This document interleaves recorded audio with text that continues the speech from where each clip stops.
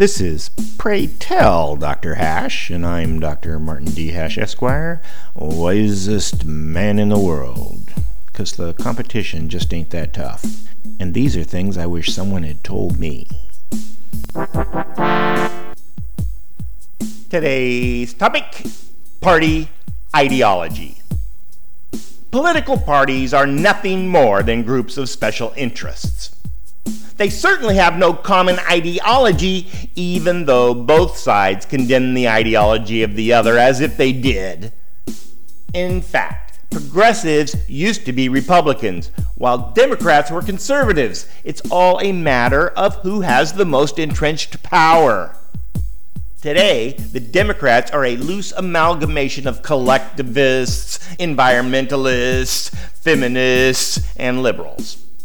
Republicans are holy rollers, business interests, and libertarians. This is the case because America's two-party system forces strange ideological bedfellows. People who would normally be at each other's throats must join in an enemy of my enemy is my friend alliance to have any societal impact at all. The result is that Republicans and Democrats have no ideology because there is no way to bring all the competing ideas under one tent except to ignore them.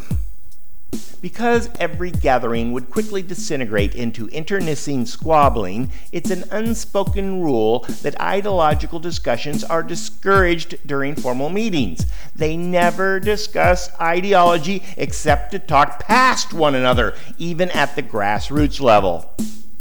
Of course, this reality of party politics is completely contrary to what the majority of voters imagine. Voters who are looking to their party for ideological clarity and instead are confronted by a schizophrenic wreck.